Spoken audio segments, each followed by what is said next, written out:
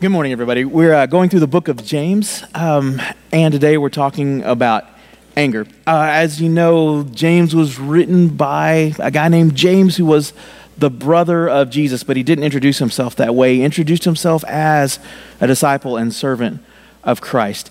And as he goes through, there are just a lot of really, really wonderful things about this book that we uncover as we dig in.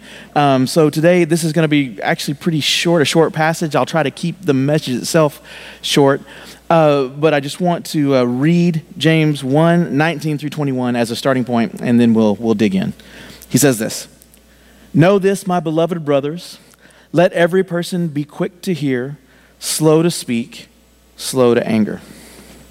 For the anger of man does not produce the righteousness of God. Therefore put away all filthiness and rampant wickedness and receive with meekness the implanted word, which is able to save your souls."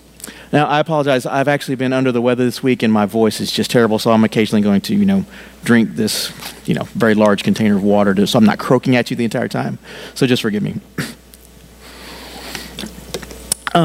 Now, can I tell you a story before we get started? I got to see John Williams conduct the Marine Band this week, which was just a treat for me. Most of you will know who John Williams is, but if you don't, he's probably one of the most famous composer-conductors of our generation.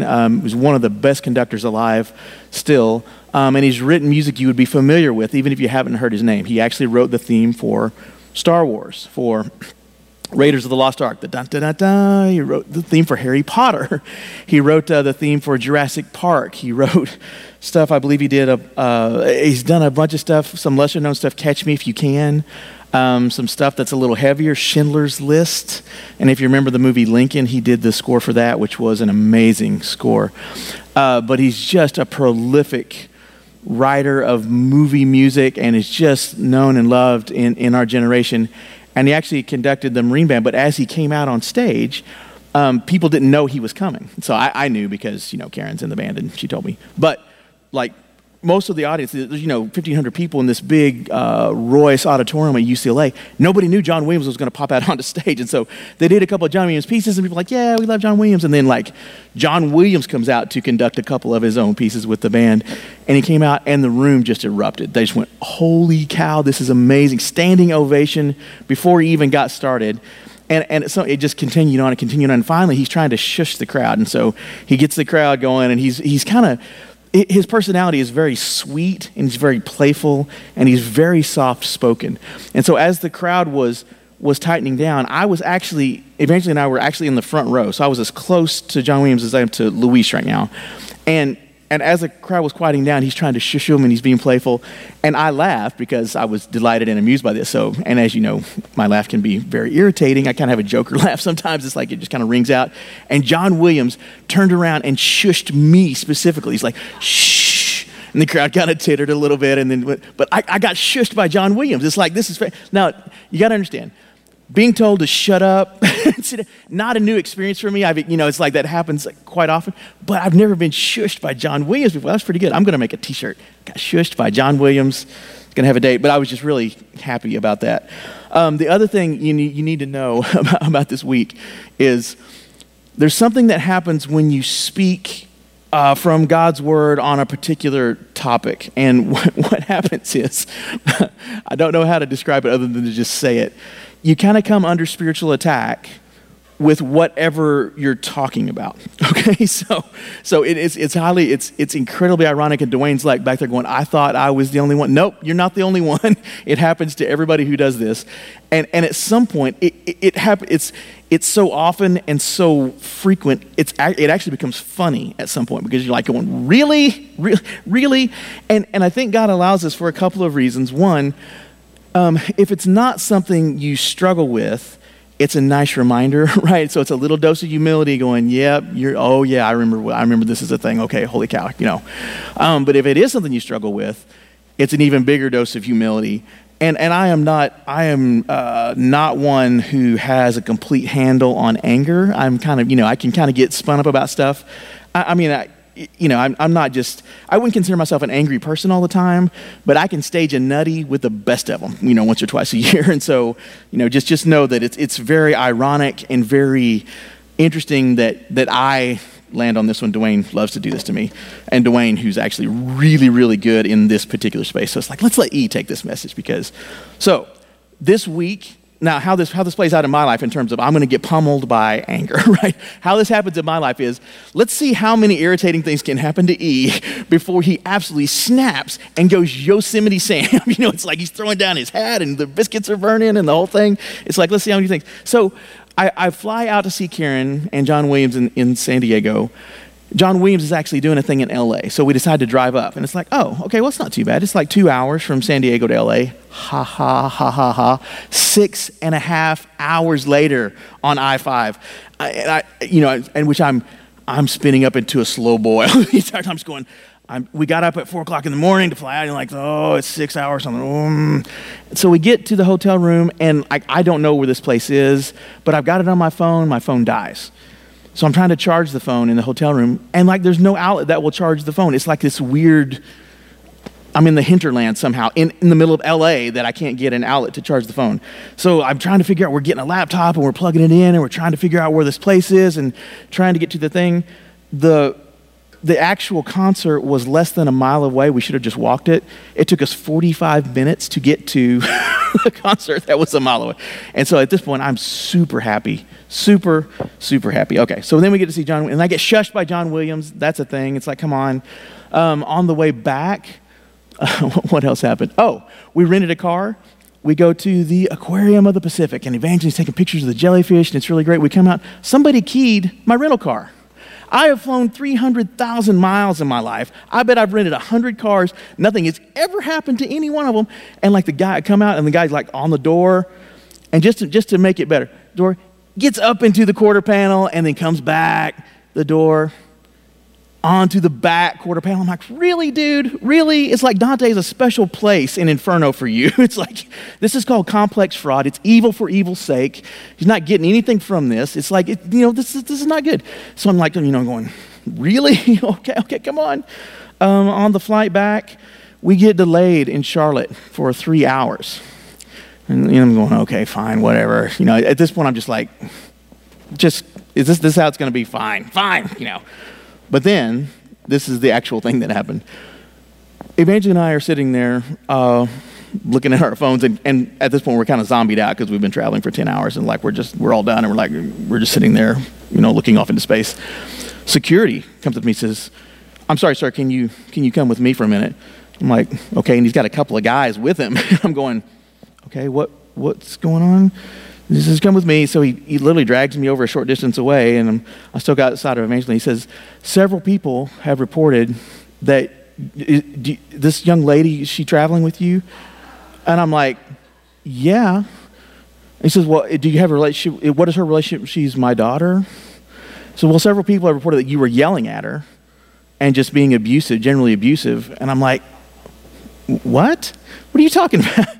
And like, but this isn't a joke. This isn't an elaborate project. This is actually a guy from, and I'm just going, okay, I'm pretty sure I haven't raised my voice to anybody.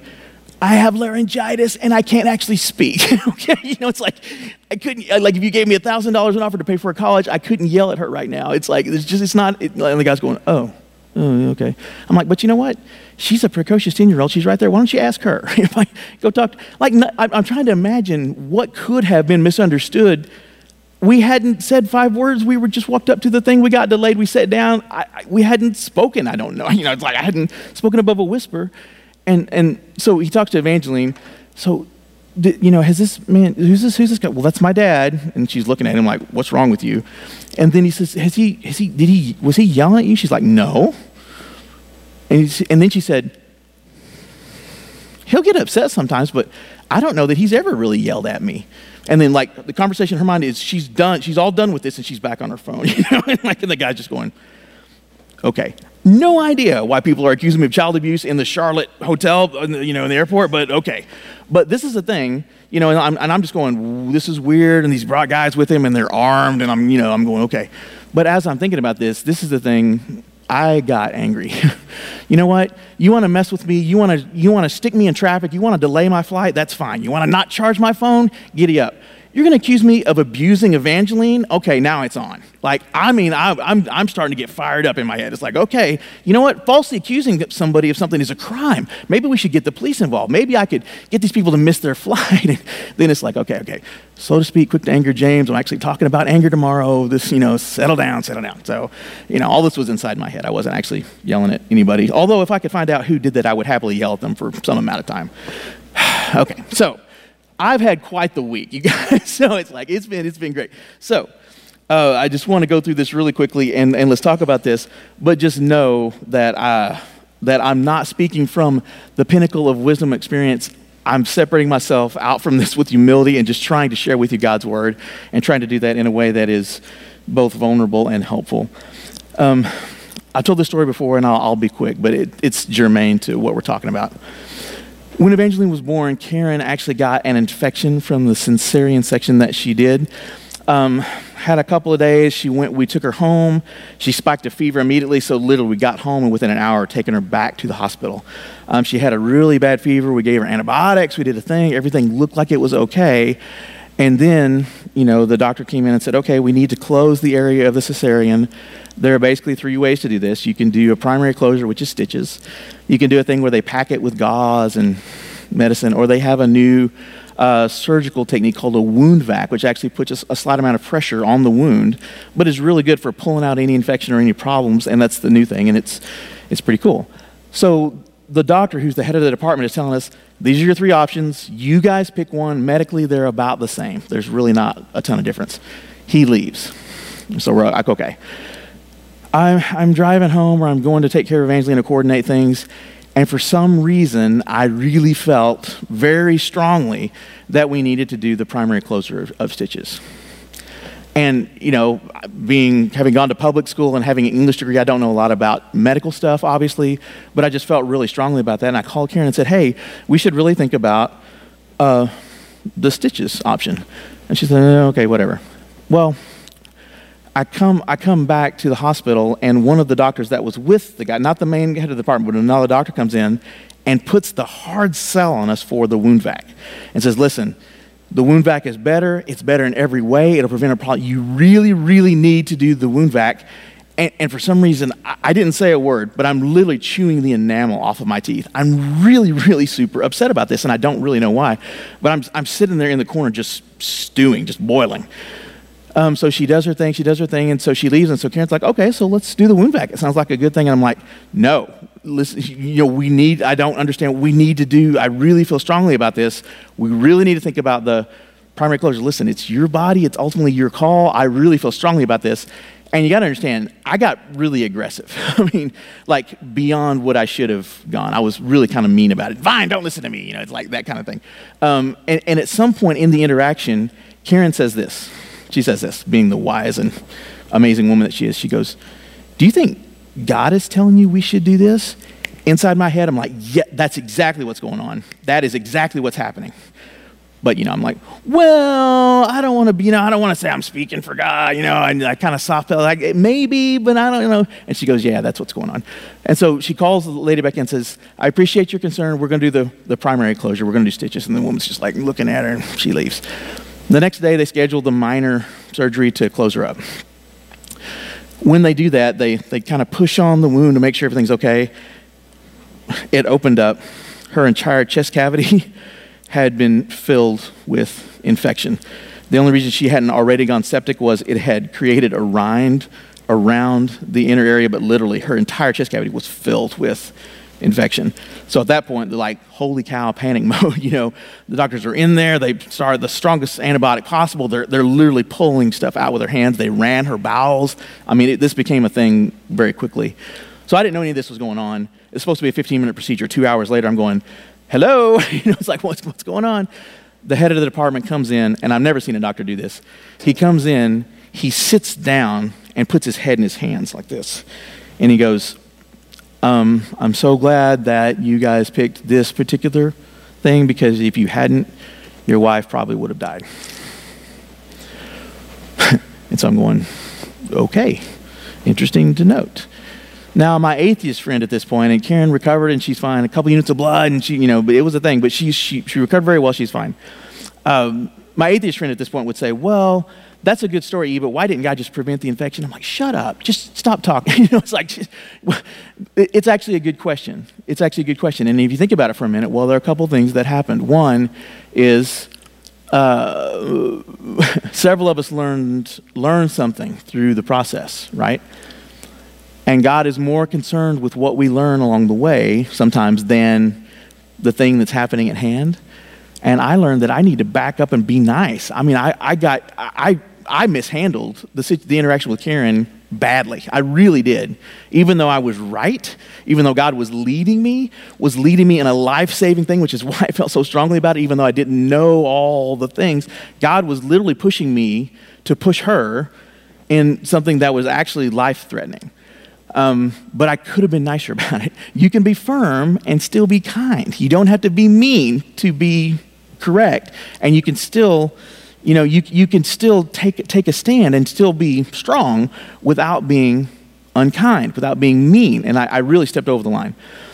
For Karen, it really changed the nature of our dynamic. I mean, this wasn't early in our relationship, but we weren't as far along as we are now. And whenever I say, hey, I really think that, her ears perk up immediately. And it saved us a lot of trouble. And I can do the same thing for her. There's just a level of trust there that wasn't there before. For the doctor that was pushing for the wound vac, obviously was, the star pupil, the hard-charging type A, get her done. You know what? If we had followed her advice, it would have killed the patient. Maybe God was working in her to take her down a notch, to inject a little bit of humility into a life filled with achievement and pride.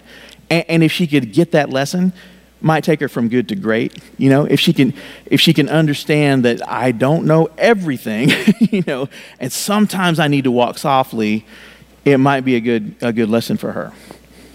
So the lesson here related to this is actually not me, but it's on Karen's side. Karen was quick to hear, she was slow to speak, and she was slow to anger. Imagine what would have happened if, when I kind of lashed out at her a little bit, she had just gotten defensive and lashed back. Would have been bad. It might have ended her life. It's like it would not have been good. Instead, she was able to see beyond the presentation of what I was saying to the thing that I was saying and to the thing that God was doing, because she was quick to hear. She was slow to speak. She was slow to anger. She checked her own response, and man, it was a good result. She is absolutely the hero of the story. So the first thing I want to pull from this passage is this. It's listen to understand, not to be understood. If you've been in the corporate world for more than about 15 minutes, you've met this guy. Never has a conversation at all without having an agenda with the conversation. Have you ever met that person, right? Those people make me absolutely crazy. I do not want to be that guy. I had that boss a couple of times and they made me nuts. They don't care what you have to say. They don't care what you're talking about. They don't care who you are or what you know or what you're doing. They're waiting for you to stop talking so they can inject their opinion into the thing, which has nothing to do with what you're talking about at all. They only listen with an agenda. And there's a reciprocity to listening. If you want to be heard, listen. Listen well. And if we can really do that, then people will return the favor and listen to you.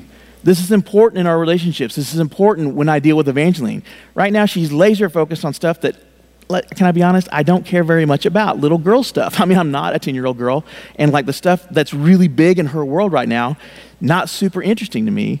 But you know what? I need to dial in. I need to go, okay, what are you doing? Oh, tell me about it. Help me understand it.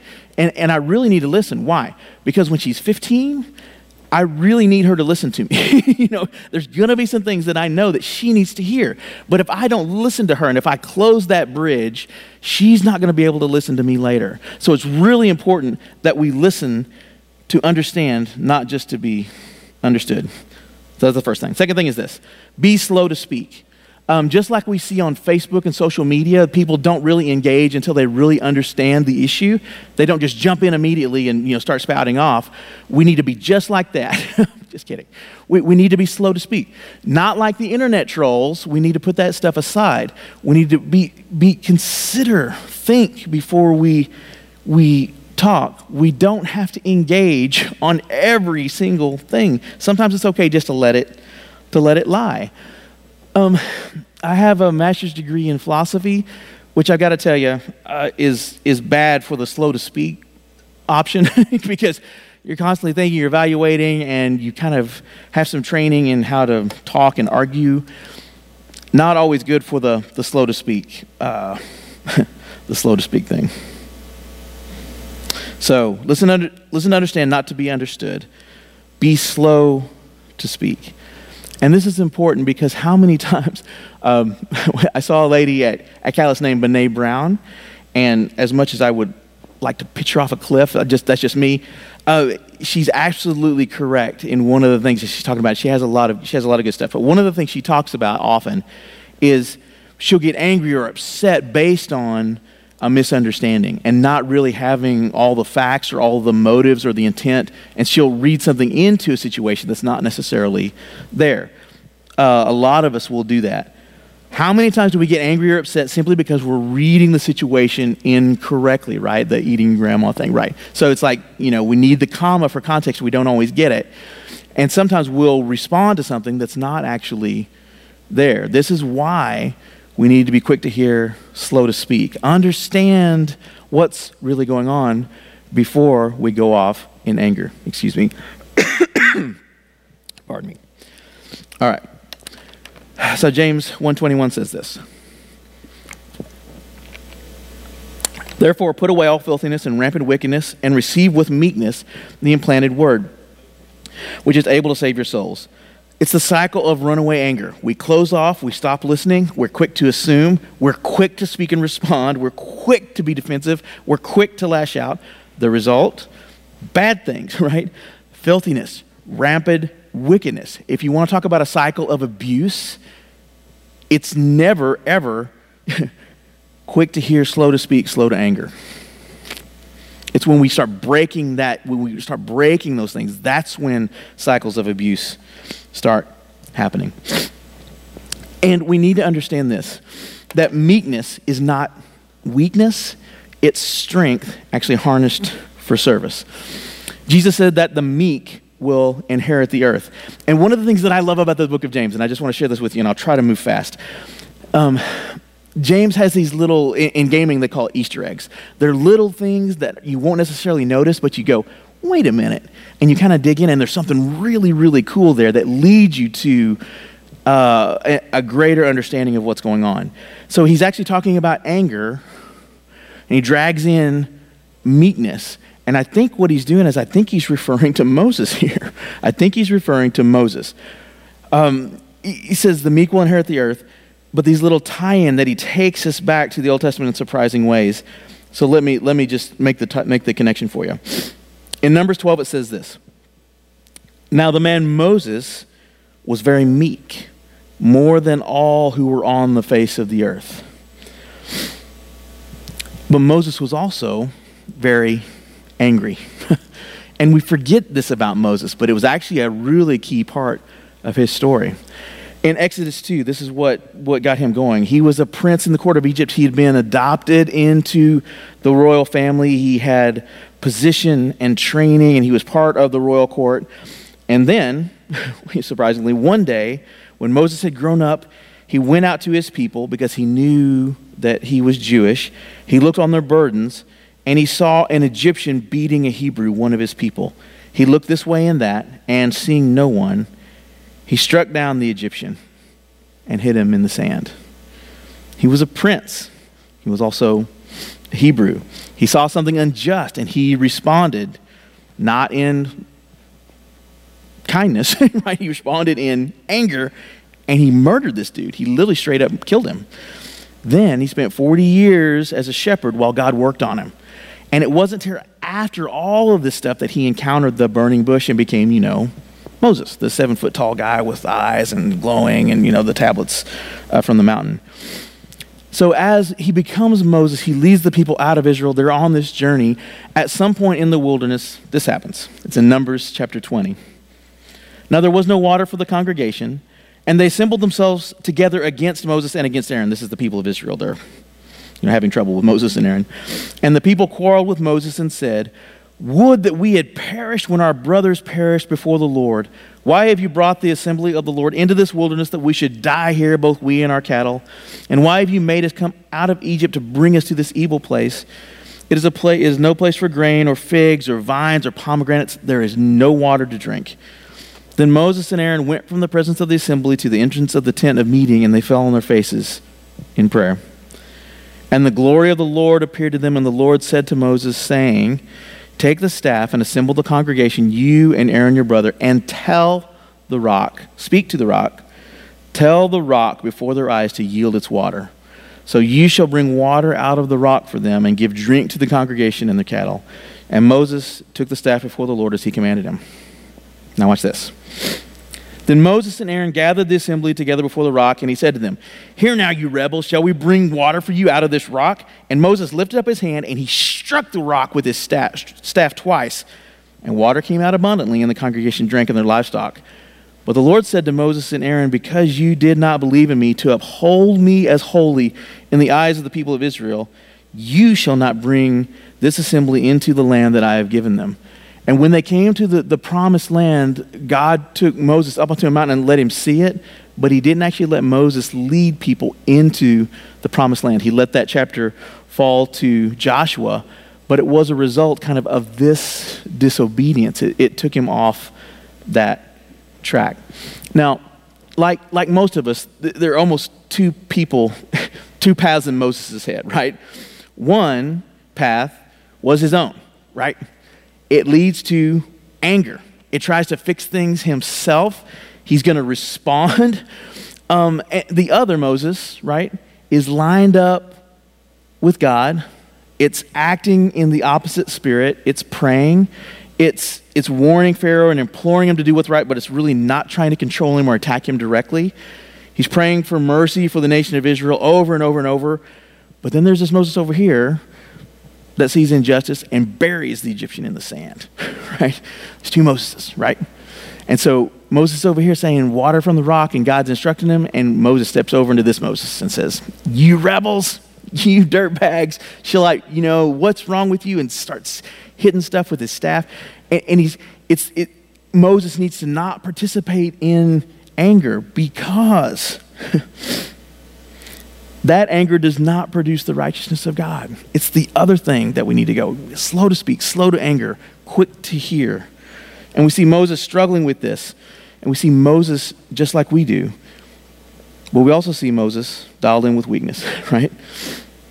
It seems harsh, but it's a thing that we need to understand, that anger can actually separate us from the path. It can actually off-track us from where God wants us to go and what God wants to do. So what do we do? 4 very quick things. First thing is this: be angry like Jesus was angry, right? Ephesians says, be angry, but don't sin. We see Jesus in the temple. He went absolutely ballistic. He's turning over tables. He makes a whip. He's chasing people around. But why did he do that? He was actually, there were sacrifices being made to God in the old Jewish law. There were places in the temple, and there were vendors who would actually sell animals to be sacrificed. What they were doing was the very poorest of the people had provision made. To do a lamb, you can actually do a dove, right? And so these vendors were actually selling doves and that kind of thing to the poor at really outrageous prices. They were actually being predatory towards the poor as they're trying to honor God. Jesus responded to that with anger. Because righteous anger is a thing. It is powerful. It's normally involved with injustice for other people.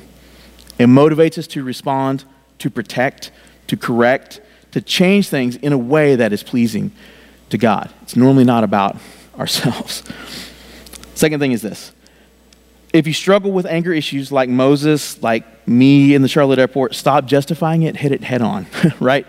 Take a play from Moses and from James. Quick to listen, slow to speak, slow to anger, and you too can be a person of meekness like Moses was for most of his life. Be angry like Jesus was angry. Struggle with anger, hit it head on. The third thing is this: understand that if you have a disproportionate response in anger, or if someone around you just absolutely goes ballistic over a little thing, it's probably tied to something else, right? It's probably not about the thing at the moment. It's probably about a deep wounding that they had probably in childhood, maybe related to their parents or something that happened. Something happened. They made a decision as a 5-year-old. I am never going to let that thing happen to me again. And you've tied into that thing. You've got to understand when something little happens and people they absolutely go nuts. They just go ballistic. Don't wall them off. Don't put them in a straitjacket. Understand that this is an opportunity to understand what's going on. And if you can address it in a healthy way after they kind of come down off the ledge, this is a huge opportunity for healing. It looks like this. Hey, you're able to talk about, yeah, I'm sorry, I was out of control, whatever. Did that remind you of something that happened to you when you were a kid? You know what? It did. When I was a little kid, this thing happened. And man, it felt just like that. Yeah. And that's where the anger was coming from. It was coming from this deep place from when we were children, not from the thing that was at hand. It's a huge opportunity for healing. Fourth thing is this. Find meekness and gentleness with God in your closest relationships. The people that we love and trust and that are the closest to us are the ones that normally get the biggest brunt of our anger when we express it. Don't just do that. Find meekness and find gentleness, find forgiveness, and let those people be the people that you process through the little kid things with anger. Let those people process through those things with prayer, that you can talk honestly with them. And it's a great way to engage issues of anger. So slow to speak, quick to hear, slow to anger. Let's pray, and then I think Jen's going to come up and talk to us a little bit about our congregational meeting. Father, we just thank you for everything that you've done. Help us.